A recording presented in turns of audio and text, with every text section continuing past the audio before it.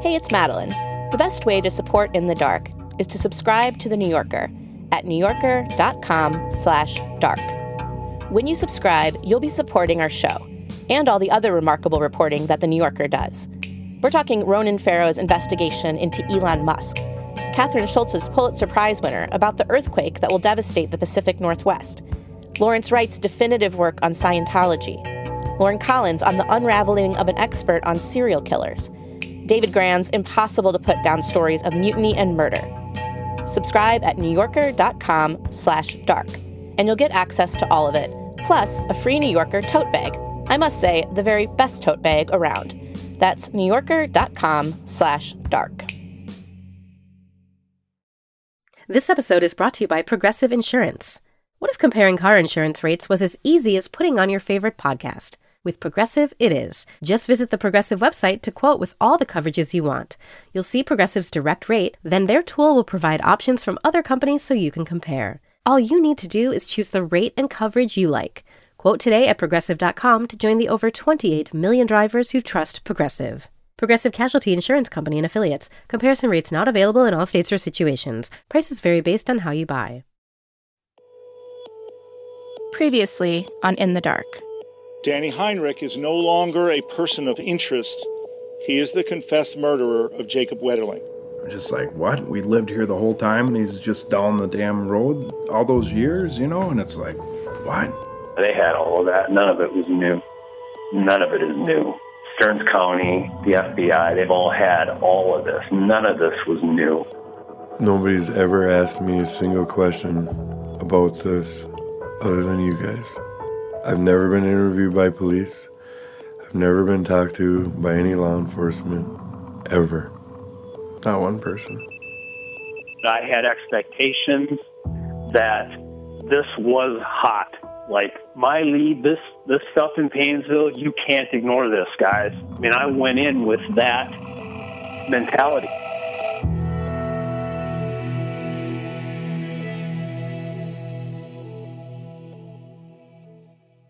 Within a few weeks of the kidnapping of Jacob Wetterling, there were close to 100 investigators working on the case. That's one of the most unusual things about this case, just how many people were assigned to it. So it was hard for me to understand why those investigators didn't do some of the basic Policing 101 stuff. They didn't talk to all the neighbors who lived on the dead-end road where Jacob was kidnapped. They didn't contact all the boys who were attacked by that strange man in Paynesville. And perhaps most importantly, they didn't talk to everyone they could find who could have known something about the very similar kidnapping of a boy that same year in that same county in the town of Cold Spring. They certainly had enough people to do all that, so what could explain it? I spent months trying to figure this out. And then one day, the wife of the former police chief in the town where Jacob was kidnapped handed me a dusty VHS cassette tape. It was all the TV news coverage from the early months of the Wetterling case. She'd recorded it back then and was planning to throw it out. On that video, I found a clue from a news report in December of 1989, 2 months after Jacob vanished. Investigators say the kidnapping that occurred here in Cold Spring is just now coming to the forefront because of the overwhelming number of leads. The overwhelming number of leads. In every major criminal investigation, law enforcement has to make a choice. Keep the case local or go big.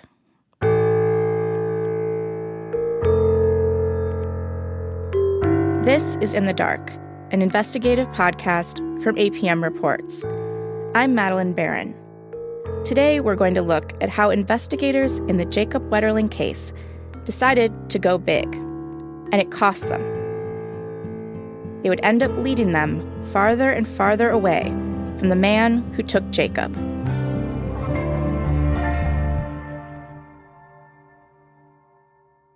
One of the first things law enforcement did in the Jacob Wetterling case is they turned to the public to ask for leads.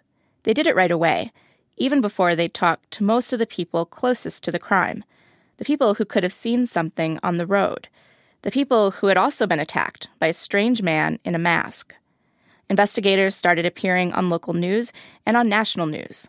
So did Jacob's parents, Jerry and Patty. I wanted everybody in the world looking for Jacob. It was like my son, we're talking getting him home.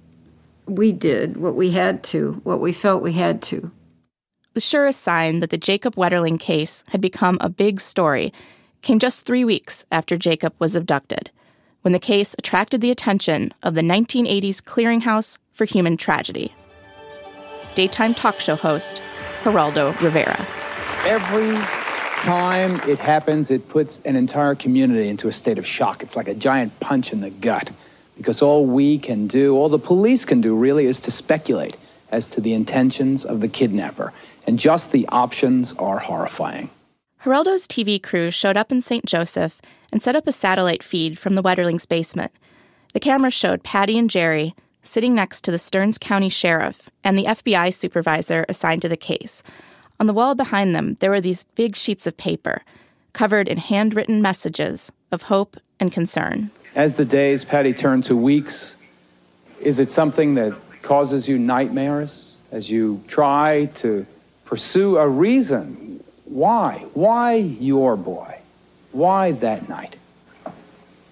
I can't answer those questions I choose not to think about all the horrible options you've made mention of at the beginning. I just won't allow those into my mind at this point. I just want to believe that he's fine. We're going to get him home. I don't have nightmares, no.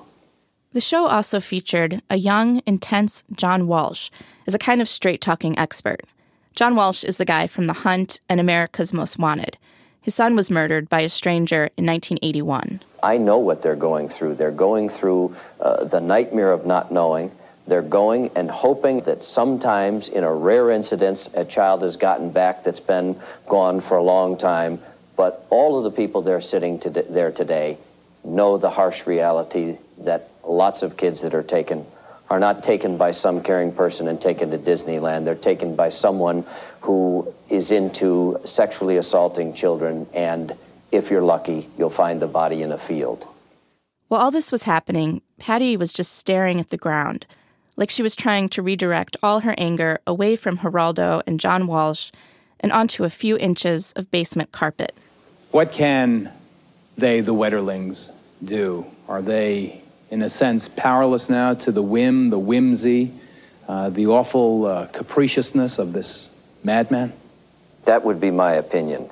It went on like this for a while. And here's a song of hope. I want to thank everybody, John Walsh, you, especially, all the parents, thank you. Here's a song for Jacob and for all these children. So let's play it.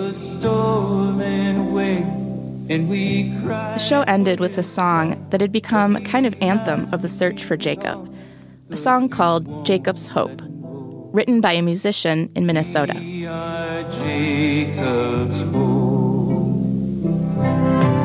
And children, can you hear us? To all our parents, to their children who are out there, our prayers to you. We love you.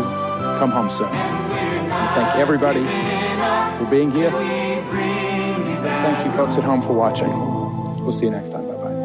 We are Jacob's. Here's what they did. They used us. We had this sensational kidnapping, and they, used us. I remember taking that mic off and throwing it and coming upstairs and throwing things off the deck. I was going to write him this scathing, how could you do this to us? And my sister told me, you get more bees with honey. You might need them down the road. So I wrote him a thank you note.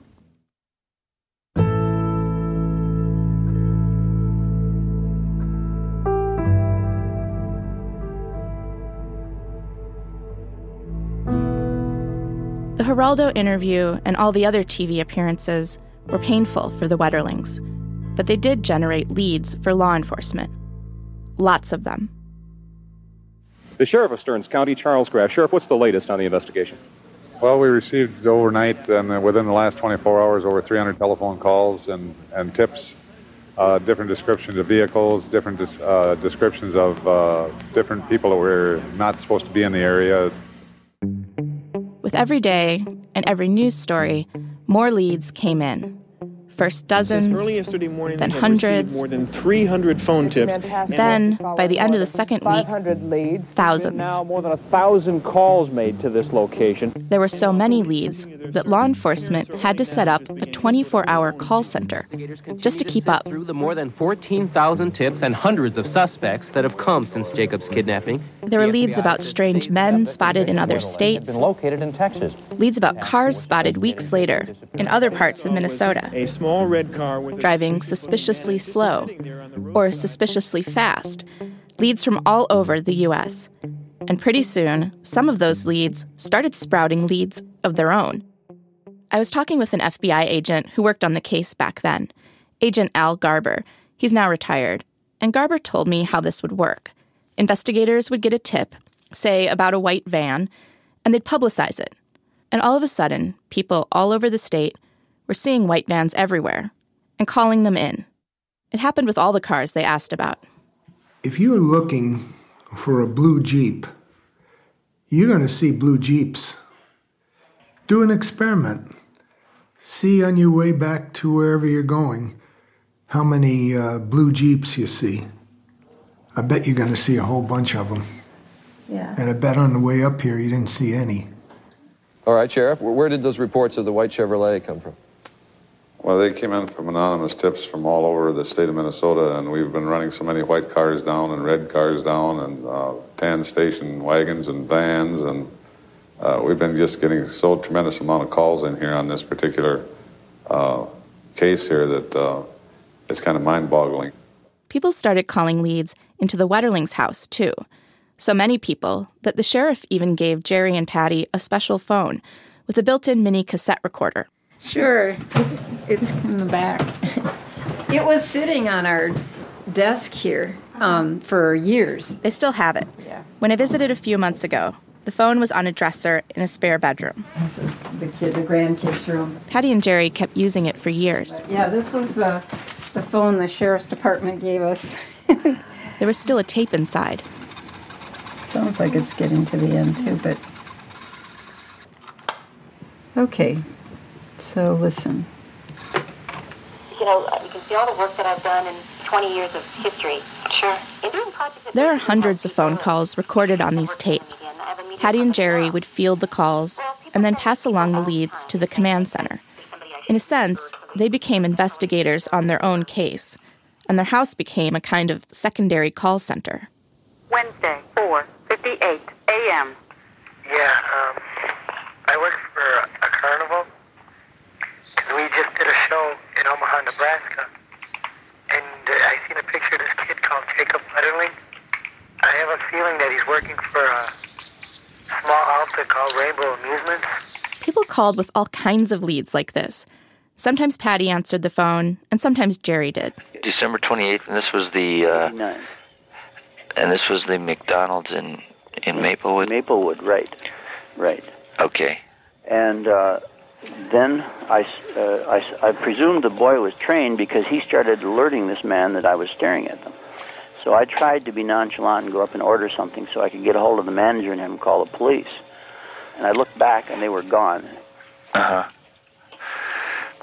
Okay. And you had, to the best of you could tell going by the photos, this boy did have a lot of similarity to Jacob. Is that what you're saying? This boy looked heavier and pale. I would imagine he would have been indoors, and it would have been several months since he was captured. He was abducted in what? October 22nd, so it was about maybe 9 weeks. Yeah, and so I presume that he would have been indoors and eating I don't know what, but it certainly seemed reasonable to me. So that was one type of call, people calling in to report possible sightings of Jacob. But then there are these other calls. And these calls, well, I'll just play some of them. Hello, Wetterlings. Hi, is this the Wetterling? Yes, it is. Were you awake by any chance? Well, it's 12:30 at night. Can you help me? Okay, I'm very sorry. People would call Patty to tell her about dreams they had of seeing Jacob somewhere. Well, it's all right. Just tell me what you know. Okay, he was in a farm. It was a farmhouse. Yeah, we've received a lot of farmhouses. Oh, okay. And they'll often say something like, I can't sleep. I had to call. I couldn't carry this anymore. And so then they'll call, and it's sort of like dumping it. They'll dump it off on us so that then they can sleep. Hello? Hello? Hello, who is this? This is the Gillespie's in Missouri. I want to ask you a question right quick. Okay. Is there anybody in your family, either side, with their legs off? Not that I know of. I see. One of the men that got your son don't have no legs. I am sick to death of seeing what this man has done to this boy. The legless man. This boy was raped in the side of the school buses right there where you live. You can't tell me that information without telling me where Jacob is. That doesn't help me to know. Yes, I know. I hurt you. Yeah, I don't want to do that. Good, well, thank you. But your boy's all right. Good. Your boy is all right. He is alive. The Wetterlings put up with all this, and I want you to really think about this. What if someone in your family went missing, and there was a phone in your kitchen that was constantly ringing, and every time you picked it up, the person on the other end had a new, horrible story of what had happened, and you had to listen carefully and write it all down, on the off chance that it would help solve the case. It got to be so much that sometimes Patty and Jerry asked their friends to answer the phone. Sunday, 7:24 p.m. I just want to tell you that Jacob's all right. You have Jacob? Yeah. Sometimes they even got calls from people claiming to have Jacob. Can we speak to him? Yeah, just 1 minute. Jacob. I'm all right. Okay, where are you at now, Jacob? I don't know. None of these calls turned out to be Jacob. The phone is it's a gift and a nightmare. You just sit waiting for that call, and then there's this, and there's that, and there's another, but you never know. You can't not answer the phone, and that's a killer.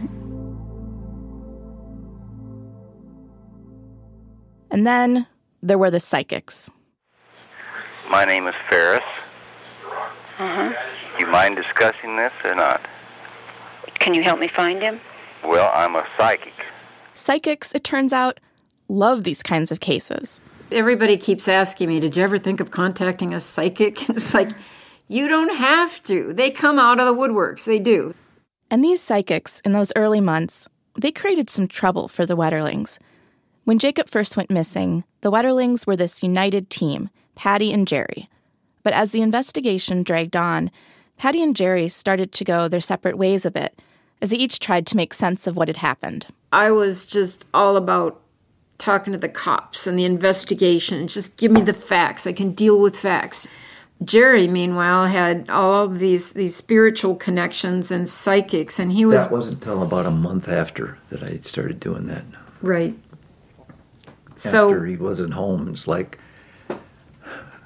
whatever, if straight law enforcement isn't solving it, maybe there's another method out there. So then I went down that road for a couple of years of craziness. Craziness? Oh, it is. It's crazy. He called it abductor hunting, and they'd tell him to go out on a county road and say something and turn around 3 times. He'd do it. I mean, it was like, you do anything. But meanwhile, I was alone because he was out abductor hunting with these crazy people. He had Midnight Margie, who I called her Midnight Margie, or maybe you did. Midnight Margie? She'd call, and they'd talk all night long, and she was just... You're exaggerating. I didn't talk all night long. There was always people around here. There was craziness, the investigation, and then about 11 o'clock at night, things would kind of get a little quiet. And I would talk with her about psychic stuff, pretty much, leads. But it wasn't all night long, but anyway. Because they all wanted some of Jacob's clothing. They wanted a toy. They wanted something. And I watched, and Jerry would package up his stuff and send it off. It was a desperation. And, how can you not do everything, but it was so painful. You can hear that desperation on a lot of these tapes, like this one, that's a recording of a phone call between Jacob's dad, Jerry, and a psychic named Sylvia Brown. I mean, what happened? Your son wasn't about to have this. Your son wasn't about to be victimized by this. And then, unfortunately, he started fighting back. And I think out of desperation or out of fear. The thing about it is the fear didn't last very long because trying to quiet him down, they hit him in the head.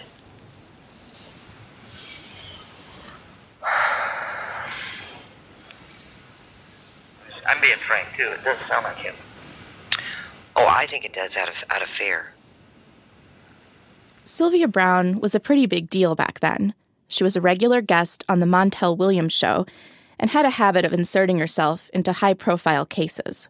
She wrote books with titles like Contacting Your Spirit Guide and All Pets Go to Heaven.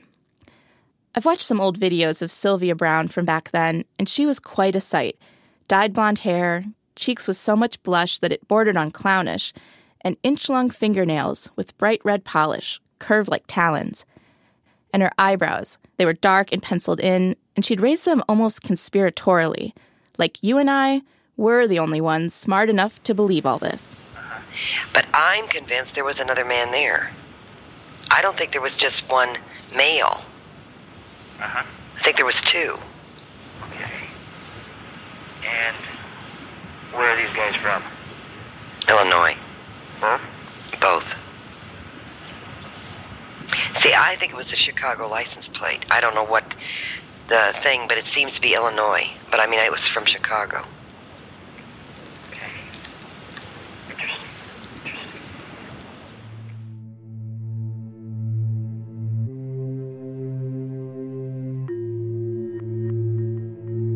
All this information, all these leads, from people claiming to be psychics, from people with weird dreams, from people claiming to be Jacob, it all went into the pile with everything else at the command center. And the surprising thing is, law enforcement checked out a number of these leads from psychics. Retired FBI agent Al Garber told me sometimes it wasn't because they necessarily believed the person was really psychic, but more because you never know. What I believe about psychics is really not important. I thought maybe there were times when a person might claim to be a psychic because they didn't want us to know the source of their information. So when psychic information came in, we looked into it carefully. There were some cases where it was just either too general or we had ruled out what the psychic was saying anyway. But we did some things. We did a search in Iowa, immense search based on psychic information, came up with nothing. This search on a 25-mile stretch of road near Mason City, Iowa, was prompted by a vision from a New York psychic. The search took place in October of 1989, about a month after Jacob was kidnapped. It lasted 2 full days, and it involved the FBI, the Iowa State Patrol, local cops, and deputies from several sheriff's offices.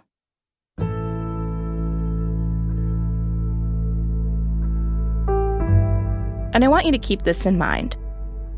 While investigators were chasing down this psychic lead in Iowa, they still hadn't talked to everyone who lived on the dead-end road where Jacob was abducted.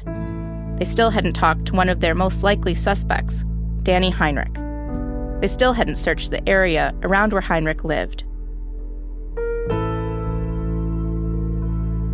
And yet law enforcement kept on pursuing these out-there leads, these leads that seemed to have almost no chance of panning out. And when the leads didn't pan out, it's not like investigators said, hold on, maybe we don't want any more of these crazy leads. In fact, they went further. They did something that was pretty much guaranteed to bring in lots of bad leads. It involves someone law enforcement called the man with the piercing stare. In those early days of the investigation into the abduction of Jacob Wetterling, law enforcement started to circulate sketches of strange men spotted around the area. One of the people investigators were most interested in sketching was a mysterious character known as the man with the piercing stare. The man with the piercing stare was a guy a few people had seen at the Tom Thumb, the store where Jacob and 2 other kids had biked that night to rent a movie. Here's how FBI agent Byron Gigler described the man in a TV interview back then. His normal demeanor would be to stare at customers with piercing eyes. He would not speak to him. He would oftentimes follow him around the store and simply position himself in front of the store and follow him around the store with his eyes. I talked to a couple who claimed to have seen the man with the piercing stare. Kevin and Marlene Guast were in a band called the Night Owls. It was a polka band. Oompa, German, waltzes, polkas, Minnesota style. 2 steps. On the day Jacob was abducted, there was an all-day polka festival in town, at a ballroom close to the Tom Thumb store. The Night Owls played an early set. That afternoon, after the Night Owls set was done, the Guasts packed up and headed off to play another show. On their way out of town, they stopped at the Tom Thumb. They think it was around 4:30. We're going to get something to eat, so we could hit the road and play another job that night. Got a sandwich there, heated it in the microwave, and that's when we noticed. They saw a man standing by the coolers, late 20s, early 30s, watching the front door. Right away, I picked him out. He's kind of, you could tell he was intense upon something else, like he was thinking about something else at the same time. What did he look like? Well, he had a baseball cap on, kind of I want to say, a wider face. When you just looked at him, you just had a funny feeling like people just don't stand there staring, looking over aisles the way he did. The Guasts didn't know what to make of this guy. They headed to their next show, and later that night, they drove home. And on the way back, we were coming up 71. We had the radio on, and they mentioned about this kid disappearing in St. Joe. We just kind of looked at each other like, that had to be him, I remember saying, we got a call in the morning. Yeah. I talked to another guy. His name is Steve Gretsch, and he was also at the Polka Fest that day. Steve worked for a radio station called Chasm that organized it. And he told me he also saw someone strange. There was one guy there that didn't fit. He had a beard, real dark beard hair, and he had all black on. Nobody dresses like that. Go to a polka fest. You got your Sunday best on to go dancing. In the weeks after, Steve Gretsch and Marlene Guast both talked to a law enforcement sketch artist about the strange men they saw. They both describe a similar process. They remember sitting down with this book of images, of ears, eyebrows. So you're going through eyes. Here all of the eyes. Nose, here. Yes, chin, forehead. They have different noses and stuff like that, and you just flip through them and go, that's more like it. Then they put it together on the page, and then you tweak it a little, and then you get your sketch. I wanted to know more about this whole process of making sketches. So I called up a woman named Karen Neuwirth. She's an expert in sketches and eyewitness ID, and she works for an organization called the Innocence Project. The group tries to exonerate people who've been wrongly convicted of crimes. Karen told me this whole process of making sketches is far from scientific. She says, we have this idea that it's really easy to describe a face. We see them every day. They're the first thing we notice about a person. But Karen says describing a face is way harder than we think. We tend to process faces holistically, right? Like we see a face as a whole, as opposed to, okay, those are, 2 almond-shaped eyes, and that is a nose that is wider than mine and shorter than my mother's, or however. We're not processing separate features. It's very difficult to capture either in words or through the composite making the actual nuances of human features and a human face. There are studies about this, about just how hard it is. And those studies found that most of the time, sketches aren't going to look much like the people we see. I tried this myself with another reporter on our team, and we were so bad at it.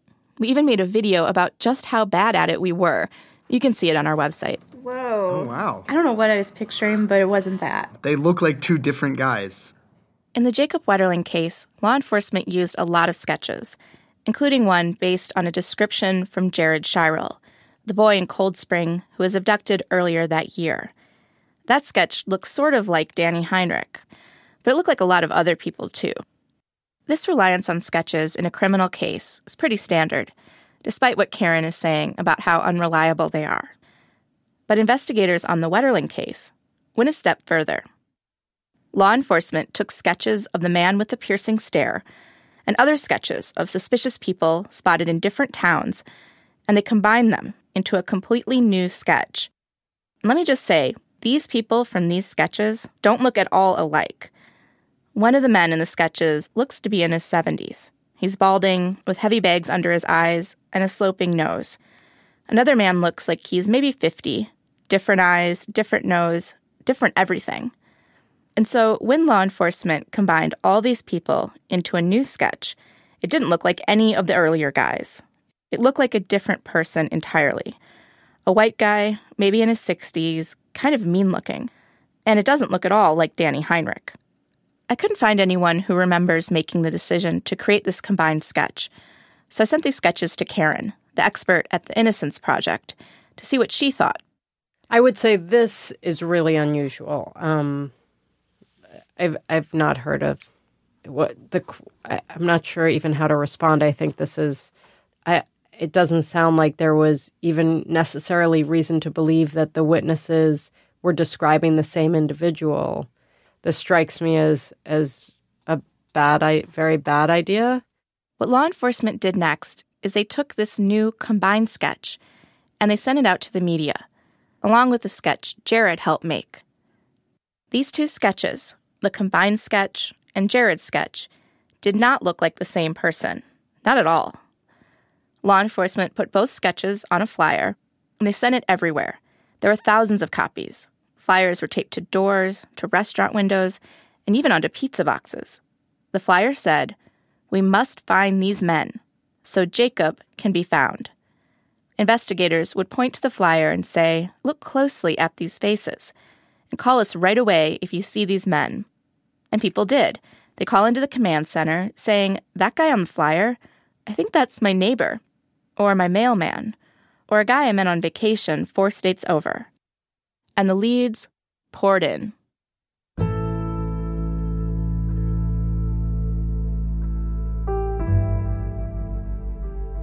By 2016, there were at least 70,000 leads in the Wetterling case. That's more than 20 times the number of people who lived in St. Joseph back when Jacob was abducted. I went to talk to the lead investigator on the Wetterling case, Chief Deputy Bruce Bechtold, in August, about a month before the case was solved. He told me they were still getting leads. There are people that think Martians took them, and Are you serious? There's all kinds of odd things that come into. So I got a report last year that Jacob was riding on an elephant in a parade in Philadelphia last year. Deputy Bechtold came the closest of any investigator I spoke with to saying maybe all these leads and all this publicity weren't so great after all. Perhaps it did go too big, too fast, instead of staying close in. If you spend so much time on leads that go nowhere, it may be taking you from the lead that might take you somewhere.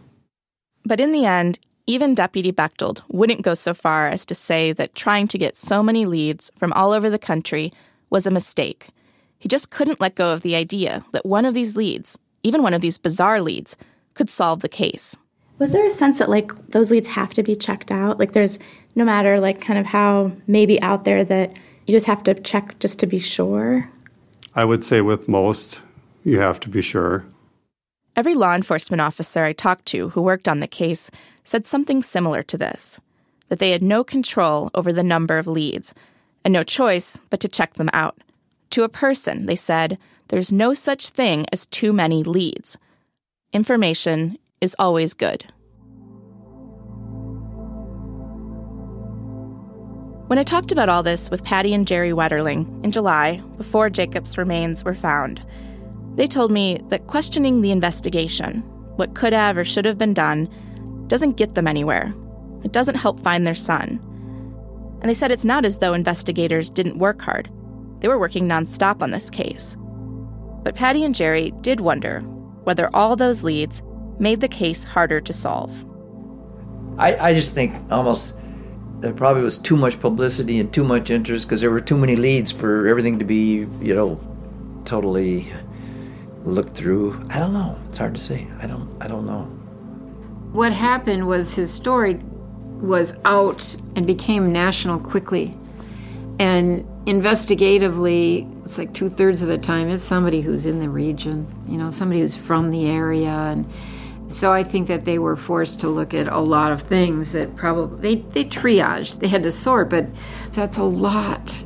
That's a lot of leads. So do we have the one guy in there? Probably. But it's like Jerry was saying, it's almost like too many to have him stand out, because there was just so much.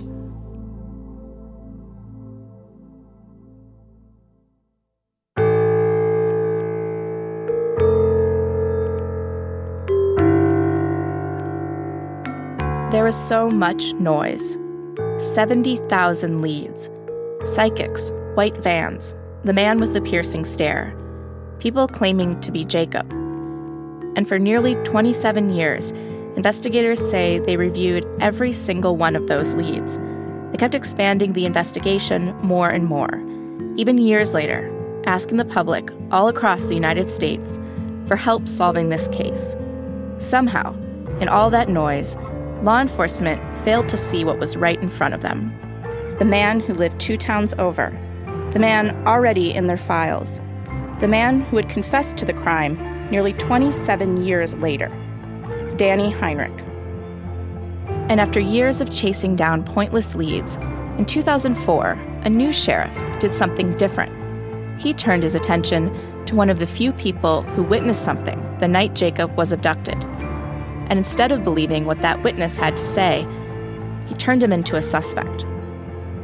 Next time on In the Dark. They were saying, you took him. How'd you do it? Would you just please admit that you did it, and we can make this a lot easier for you?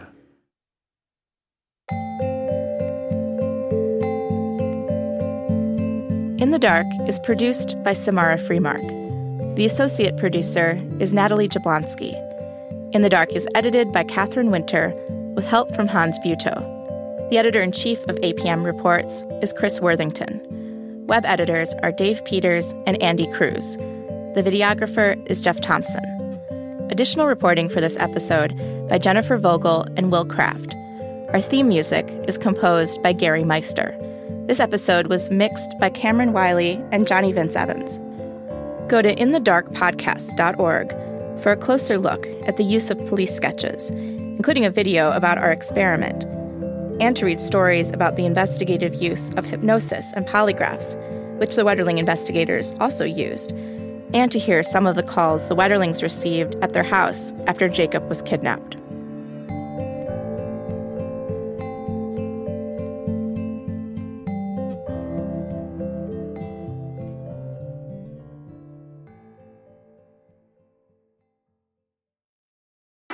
Hi, I'm Jeremy Larson, the reviews director of Pitchfork, and this podcast is supported by Pitchfork Music Festival. Pitchfork Music Festival will take place July 19th through the 21st at Union Park in Chicago, Illinois. This year's lineup features Jamie XX, Alanis Morissette, Black Pumas, Carly Rae Jepsen, Brittany Howard, J. Paul, Muna, Jessie Ware, 100 Gex, and many more. The festival also features diverse vendors as well as specialty record, poster, and craft fairs, and works to support local businesses while promoting the Chicago arts and food communities as a whole. For more information on tickets and lineup, visit pitchforkmusicfestival.com.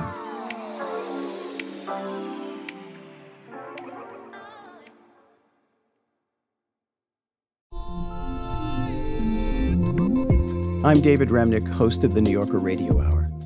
There's nothing like finding a story you can really sink into that lets you tune out the noise and focus on what matters. In print or here on the podcast, The New Yorker brings you thoughtfulness and depth and even humor that you can't find anywhere else. So please join me every week for the New Yorker Radio Hour, wherever you listen to podcasts.